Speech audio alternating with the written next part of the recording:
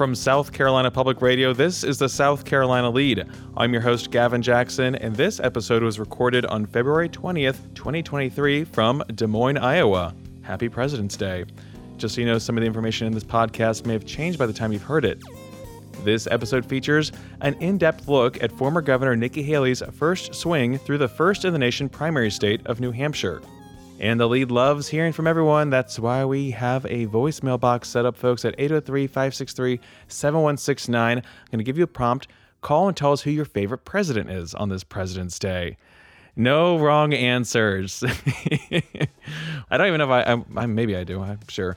But let us know, send us your name, where you're calling from, and who your favorite president is. 803-563-7169.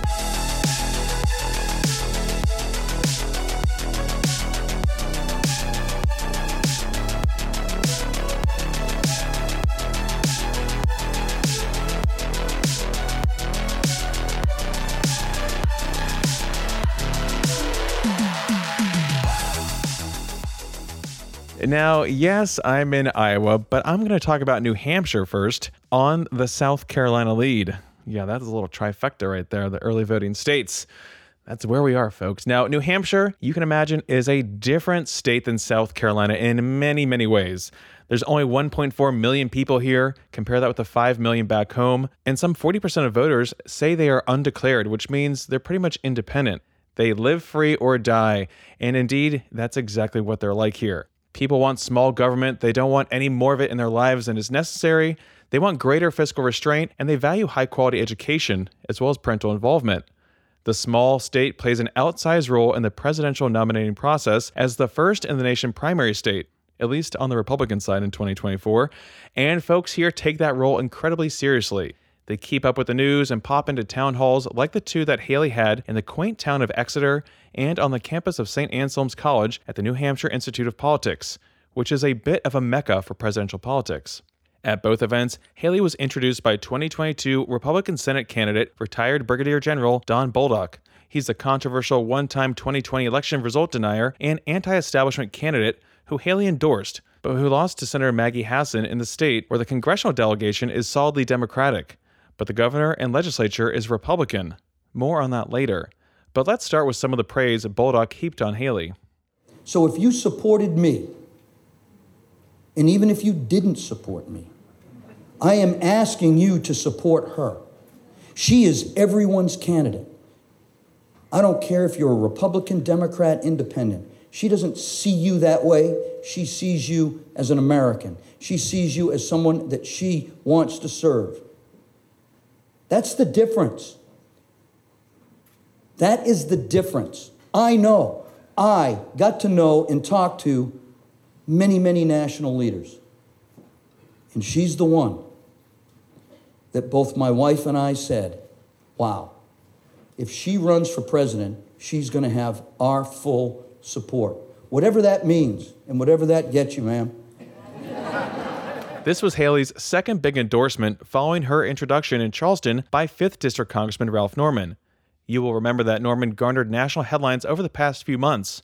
First, in December, when texts to Trump's former Chief of Staff, Mark Meadows, which were part of the January 6th investigation, made their way into the news, and one of them was from Norman calling for Trump to implement Marshall, spelled M-A-R-S-H-A-L-L, instead of martial law, days before President Joe Biden's inauguration, telling Meadows, quote, "Our last hope is invoking martial law," 2 exclamation points.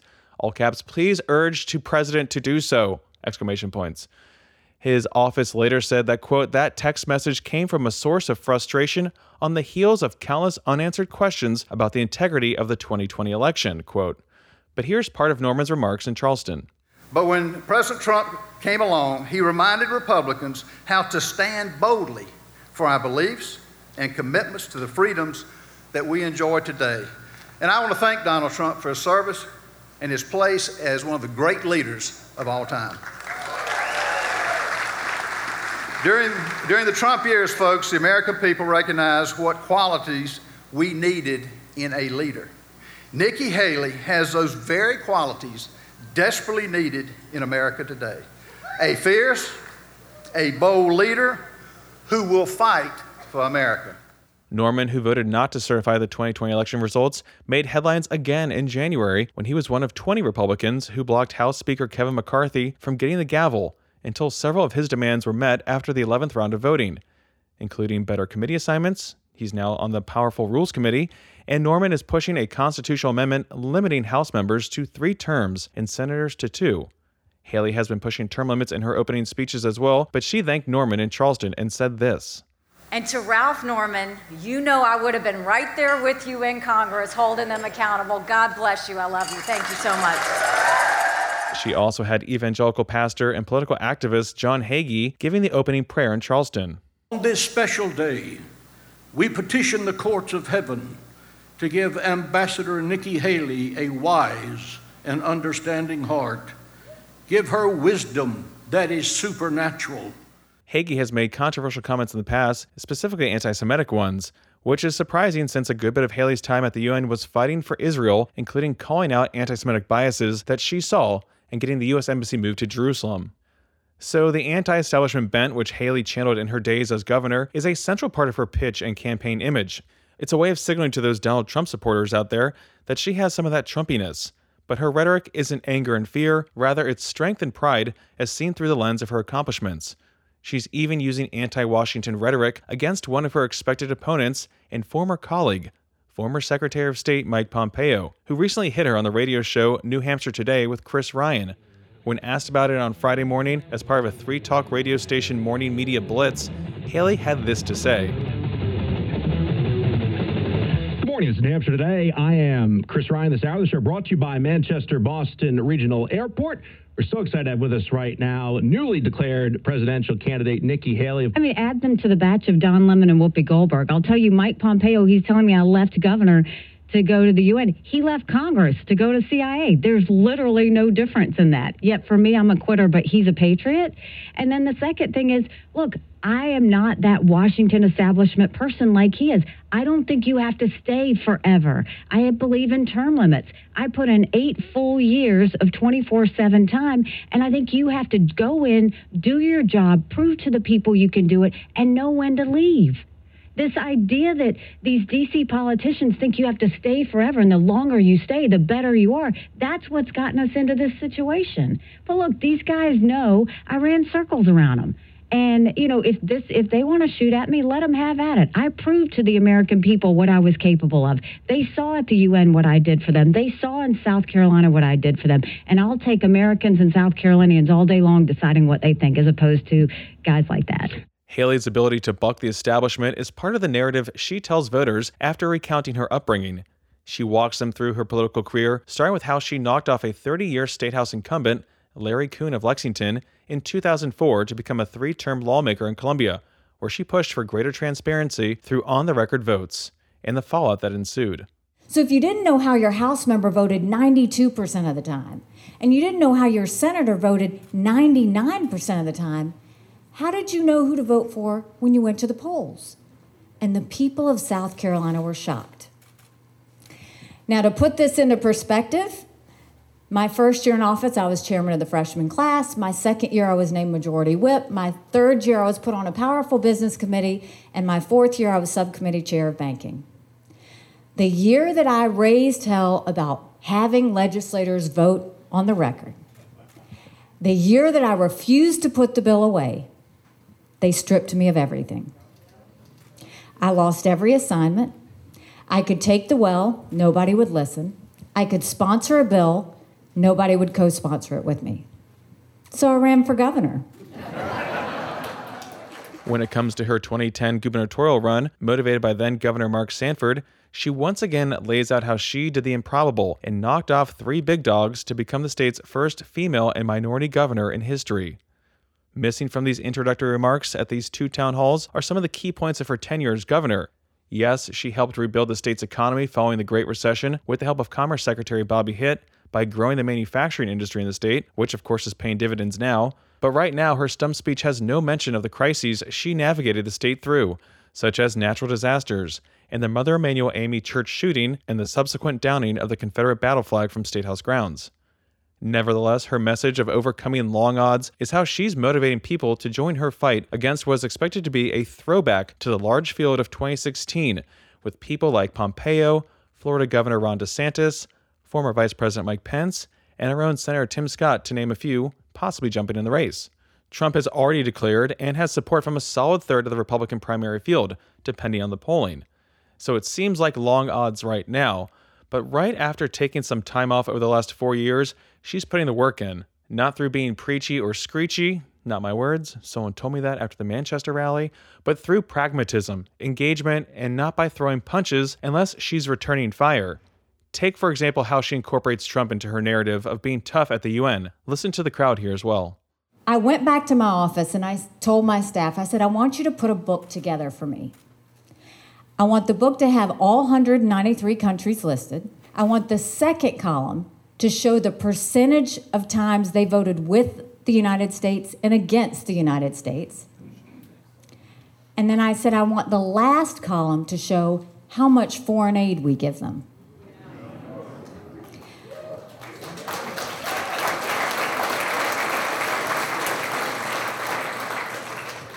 I took that book and I gave it to President Trump. He lost his mind, right? He totally lost his mind. And I said, I'm not giving you this to say we should give foreign aid based on a percentage vote or not. But what I'm saying is we will never buy friends. We need to stop in America trying to buy friends. You can't go and convince someone that's saying death to America every day by throwing money at them. They're always going to say death to America. We were giving $1 billion in military aid to Pakistan. They were turning around and harboring terrorists trying to kill our soldiers. We stopped giving that $1 billion to Pakistan. She made a slight dig at DeSantis when talking about how parents need greater control over education and brought up Florida's controversial Don't Say Gay bill that limits what teachers can teach about gender identity and sexual orientation in schools. Here they're trying to talk about gender in schools.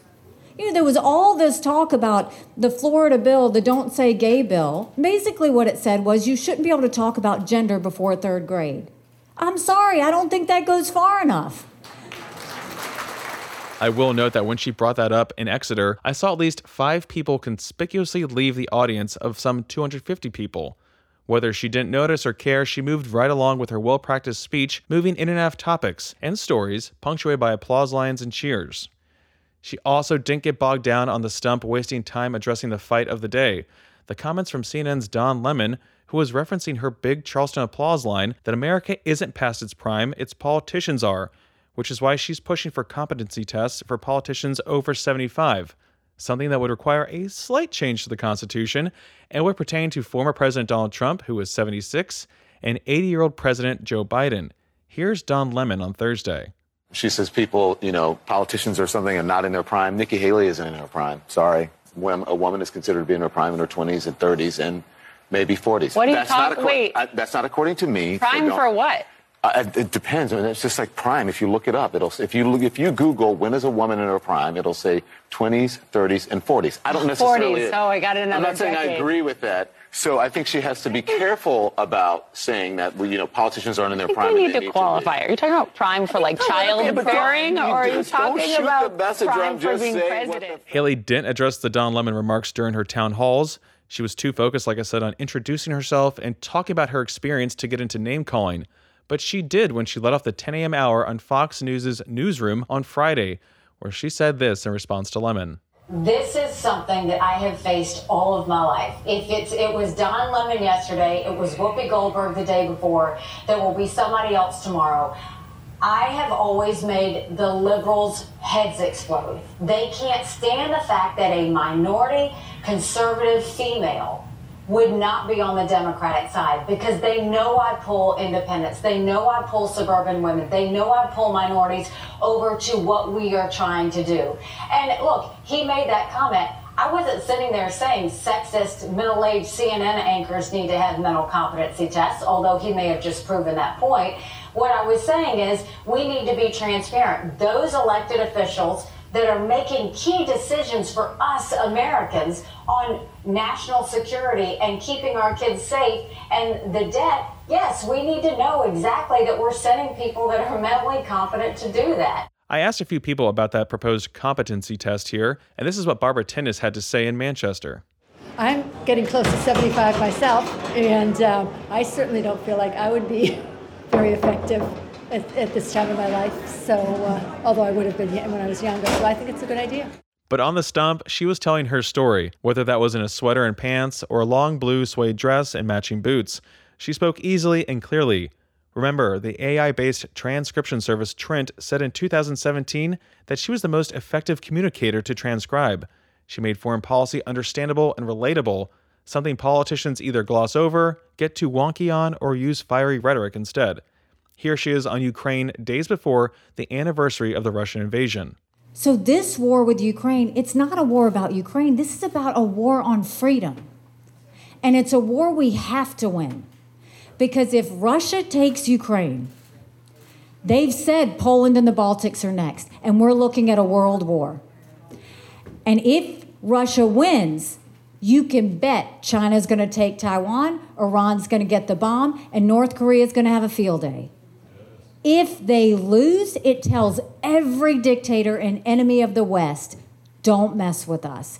That's the key we have to do. Now, what does that mean? That does not mean we send troops. It does not mean we write blank checks. What it means is we get together with those NATO countries and we say, what are you going to do? What are you going to do? What are you going to do? And we all make sure they have the equipment and the ammunition to win that for themselves. That's what we do when it comes to Ukraine.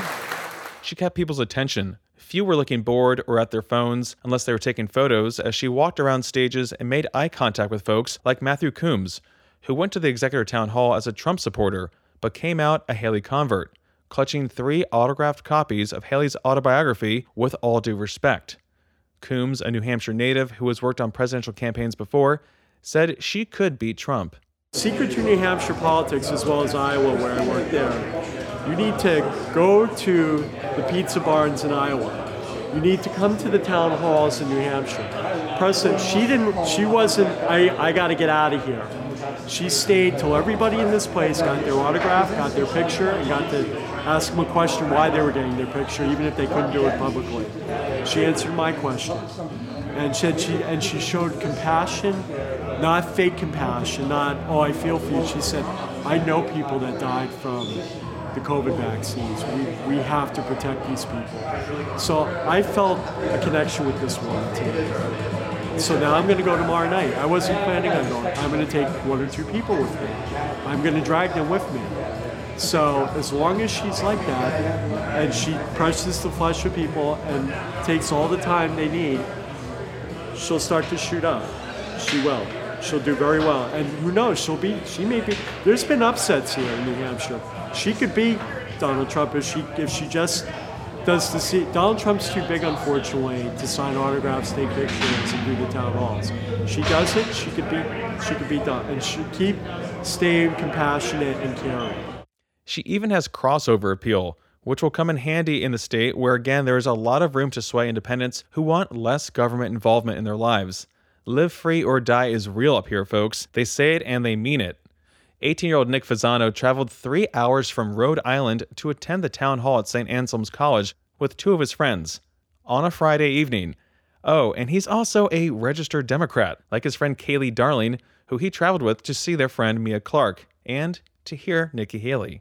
So we went a number of ways. I took a train from Connecticut back to Rhode Island, and then we drove up. Yeah. I go to school in New Hampshire, so I was already here.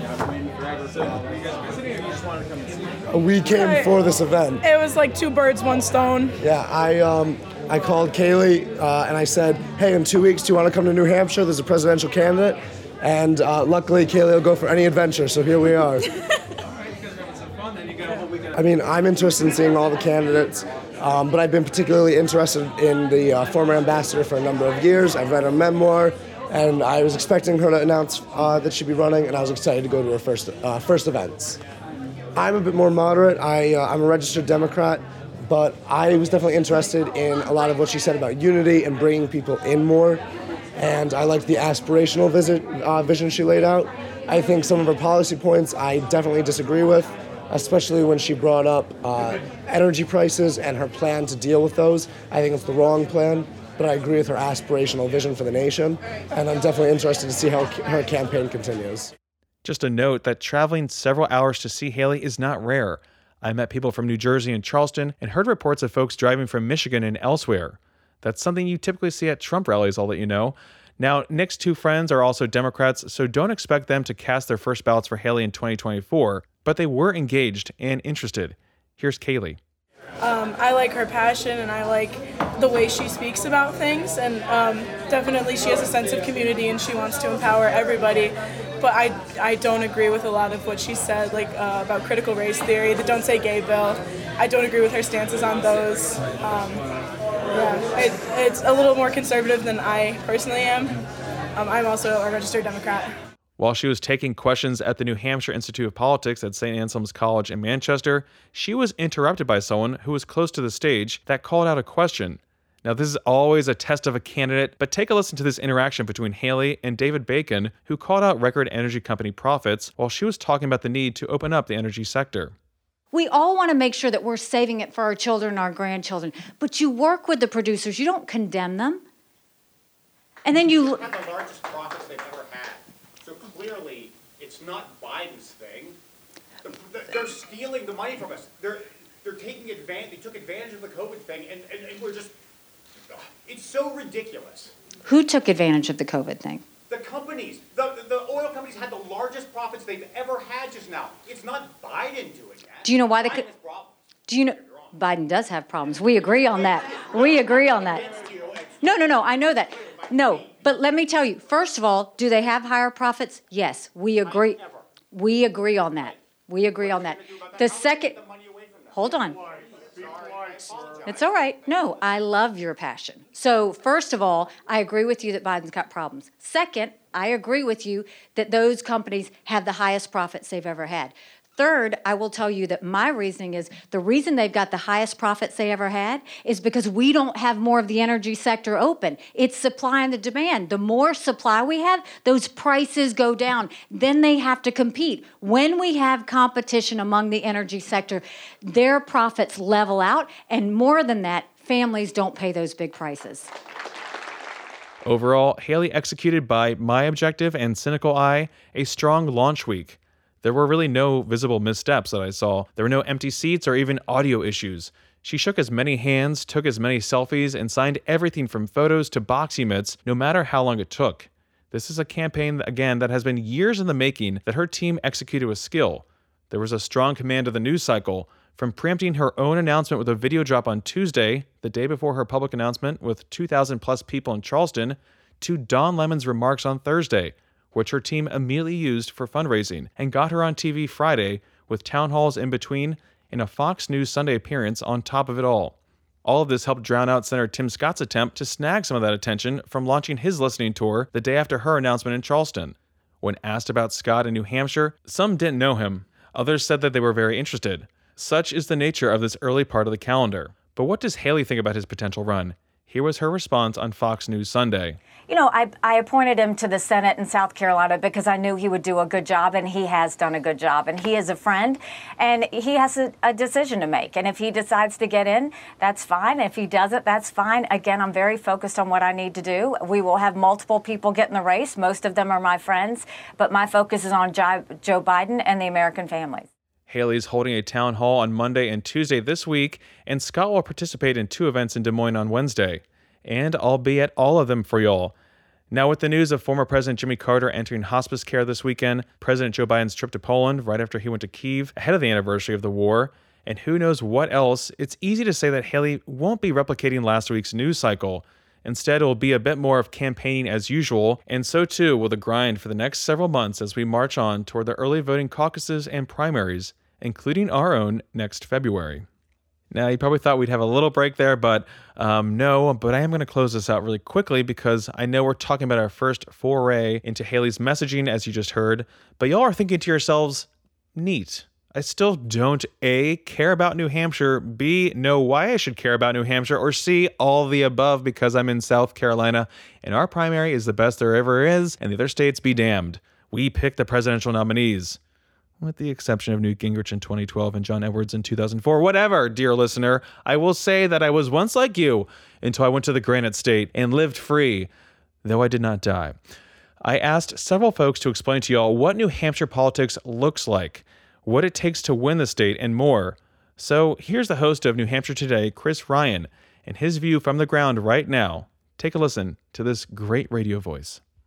Yeah, I think that right now we're wondering how big the field is going to be. I think there's a lot of folks that have talked about getting into the race. Generally, at this point in a nominating contest, we have seen a lot of candidates come to the state. That has not been, the case so far. So we know Trump is going to have a base of anywhere between 25 to 35% here in the state. We know that folks are excited about Ron DeSantis. We don't exactly know what that means. And there's all these other people that may or may not run. So it's still a process of trying to figure out who the candidates are going to be, what their message is going to be. So very much in the pre-primary stage. I think this was a great time for Nikki Haley to announce. And we'd been pining for who's going to be the first person, to get in, and because there was a vacuum that was existing. Trump had announced back in November. He'd come here, done a really brief stop. But there hadn't been any real candidate events. So you look at the 250 people at Nikki Haley's event. Yeah, it was about her, but it was also about the fact that people are ready for the primary to begin. And there was a thirst for a candidate to get into the race. She filled that vacuum. And, I think that she is a candidate that a lot of people are going to look at very closely throughout the course of this contest. So I mentioned at the top an overview of what New Hampshire voters look for. Here's Chris's take. Yeah, I think a really good way to look at it is that when the candidates start to talk about social issues, that is a little bit of a turnoff to folks.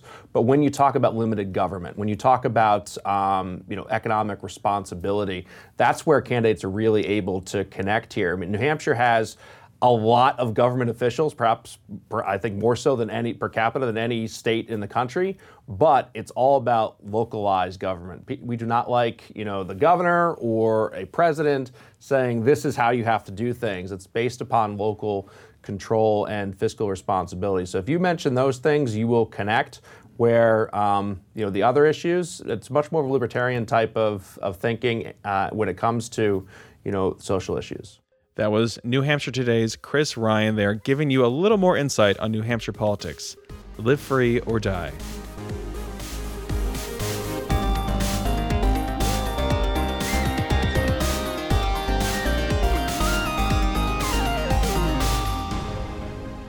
Welcome to the wind down section, our little break from the news. We're glad you're here. This is our chance to talk about things that are not news related or Iowa related or New Hampshire related. Hey, it's our chime. It's our time down here, it's our time. guys. Yeah, I'm taking Goonies. this back. I'm taking them all back. That's right. That's A.T. Shire there. Our producer, the lead, quoting some Goonies love right there. Thank you, A.T., for that little flashback. Yeah. Iconic movie, yeah. Sean Astin in it, but I like to think that he is Samwise Gamgee instead of whatever his Rudy name is in that movie. Yeah. I've never seen Rudy, so I better not say that too loudly out here. Not that great of a movie, I'm not going to lie. Jeez, we're just, a good thing I'm in Iowa, not Indiana, right? Wow, Indiana. Okay. Anyway, yeah, Goonies, great movie, real slapstick childhood humor. Spielberg. Great stuff. Steven Spielberg. Hey, Spielberg. Okay. Spielberg. It's a Spielberg right? film. That's a classic Spielberg joint. Anyway, Gavin, we got a call from an old friend who listened to this last episode and was compelled to call in. So we're going from New Hampshire to Des Moines, Iowa, to South Carolina, back to New England here. Okay. My God. All right. This is quite, we're quantum leaping. Speaking of 80s stuff. So let's go. Yep. Hey, Gavin and AT. This is long time no call. Your Trader Joe, straight from the 4:30 a.m. drive to work here in Massachusetts. On the episode I just listened to about the history of Nikki Haley, how when you played the clip of 2015, whenever the Confederate flag finally came off, he did have the ground finally. I was standing there right there on Bay and Maine watching it with the rest of the crowd that was there, and hearing that giant cheers just gave my spine a little chill. It was definitely something I hadn't thought about in a little while, and hearing that kind of brought me back to that moment. And it was such a great moment. I don't know. I'm just hoping that other people were there to celebrate it, and when they heard it, also had a little moment of reliving that celebration. And also, to mention that, I think it was a week later, whenever we had some out-of-state unwelcome guests come try to have a little rally on the State House steps, on the South Side steps.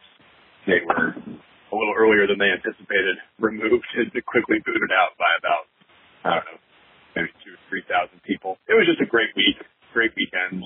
Thanks for helping me relive that in my head. I hope you guys are doing well. Hope you guys are staying warm. And, stay safe out there.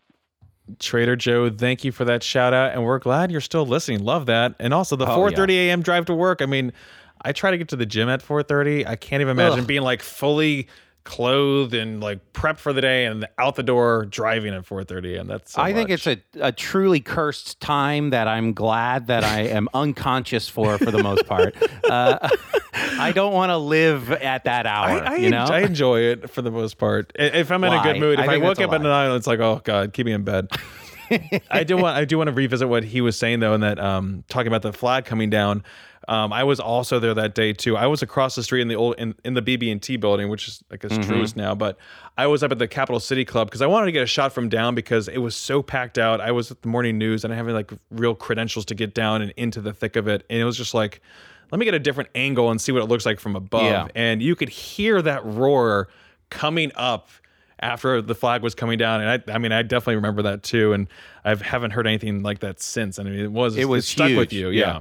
It really was. I remember that was one of the first gigs I had at ETV working with television. This was before you were here, Gavin. Mm-hmm. And I got sat back in the big rack rooms and everything, and I was working the bleep button in case anyone was cursing or anything. So that was my job, and I was like, I don't really know what's going on. Is this going to be a big deal? Why am I working a bleep button? And then I saw that massive crowd, and everyone, the just sound of everyone letting loose at that same time as it went down. Like, it was very, very powerful. You're right. Mm-hmm.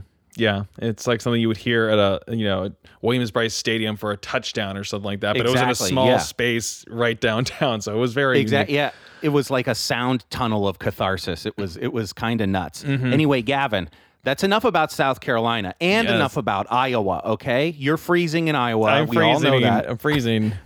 So what we're going to do is we're going to talk about. We teased before that the town food of Manchester was chicken nuggets, chicken tenders, chicken tenders, and a mudslide was the drink. So, did you experience them? What was the fallout? Yes, I did. I got turned on to it by someone I talked to, and luckily enough, we were talking about Trader Joe being over there in Boston. A friend of mine came up from Boston, my friend Jen, who used to live in South Carolina, so it really worked out because I haven't seen her in like a year. She came up. We did some. We did like two breweries, and we went to this Puritan back room, which is just a funny name for a place because you think it could be any number of things, but it's just like a basically what you would expect if you went to like a country restaurant in South Carolina, right? Like a big open space. I'm not saying it's a buffet, but it had that vibe. And so you're looking at the menu, and of course, like the big thing is like the chicken tenders. And it was like $19 for chicken tenders. I'm like, well, these better be some good chicken tenders and fries. Yeah, these better be life changing. I tell you what, I've never seen so many chicken tenders on a plate. I'm like, oh my God. I had like 5 of them. There's still like 15 left. And I was like, oh my God. And I'm washing it down with this giant like bowl, basically. It's just like if you get like a grande margarita, you know what I'm talking about? Like that kind of size mudslide. So disgusting. Like, if you look at my Twitter, you can see it. It's like, what is it? I mean, I was happy as a hog, but I was like, this is so bizarre.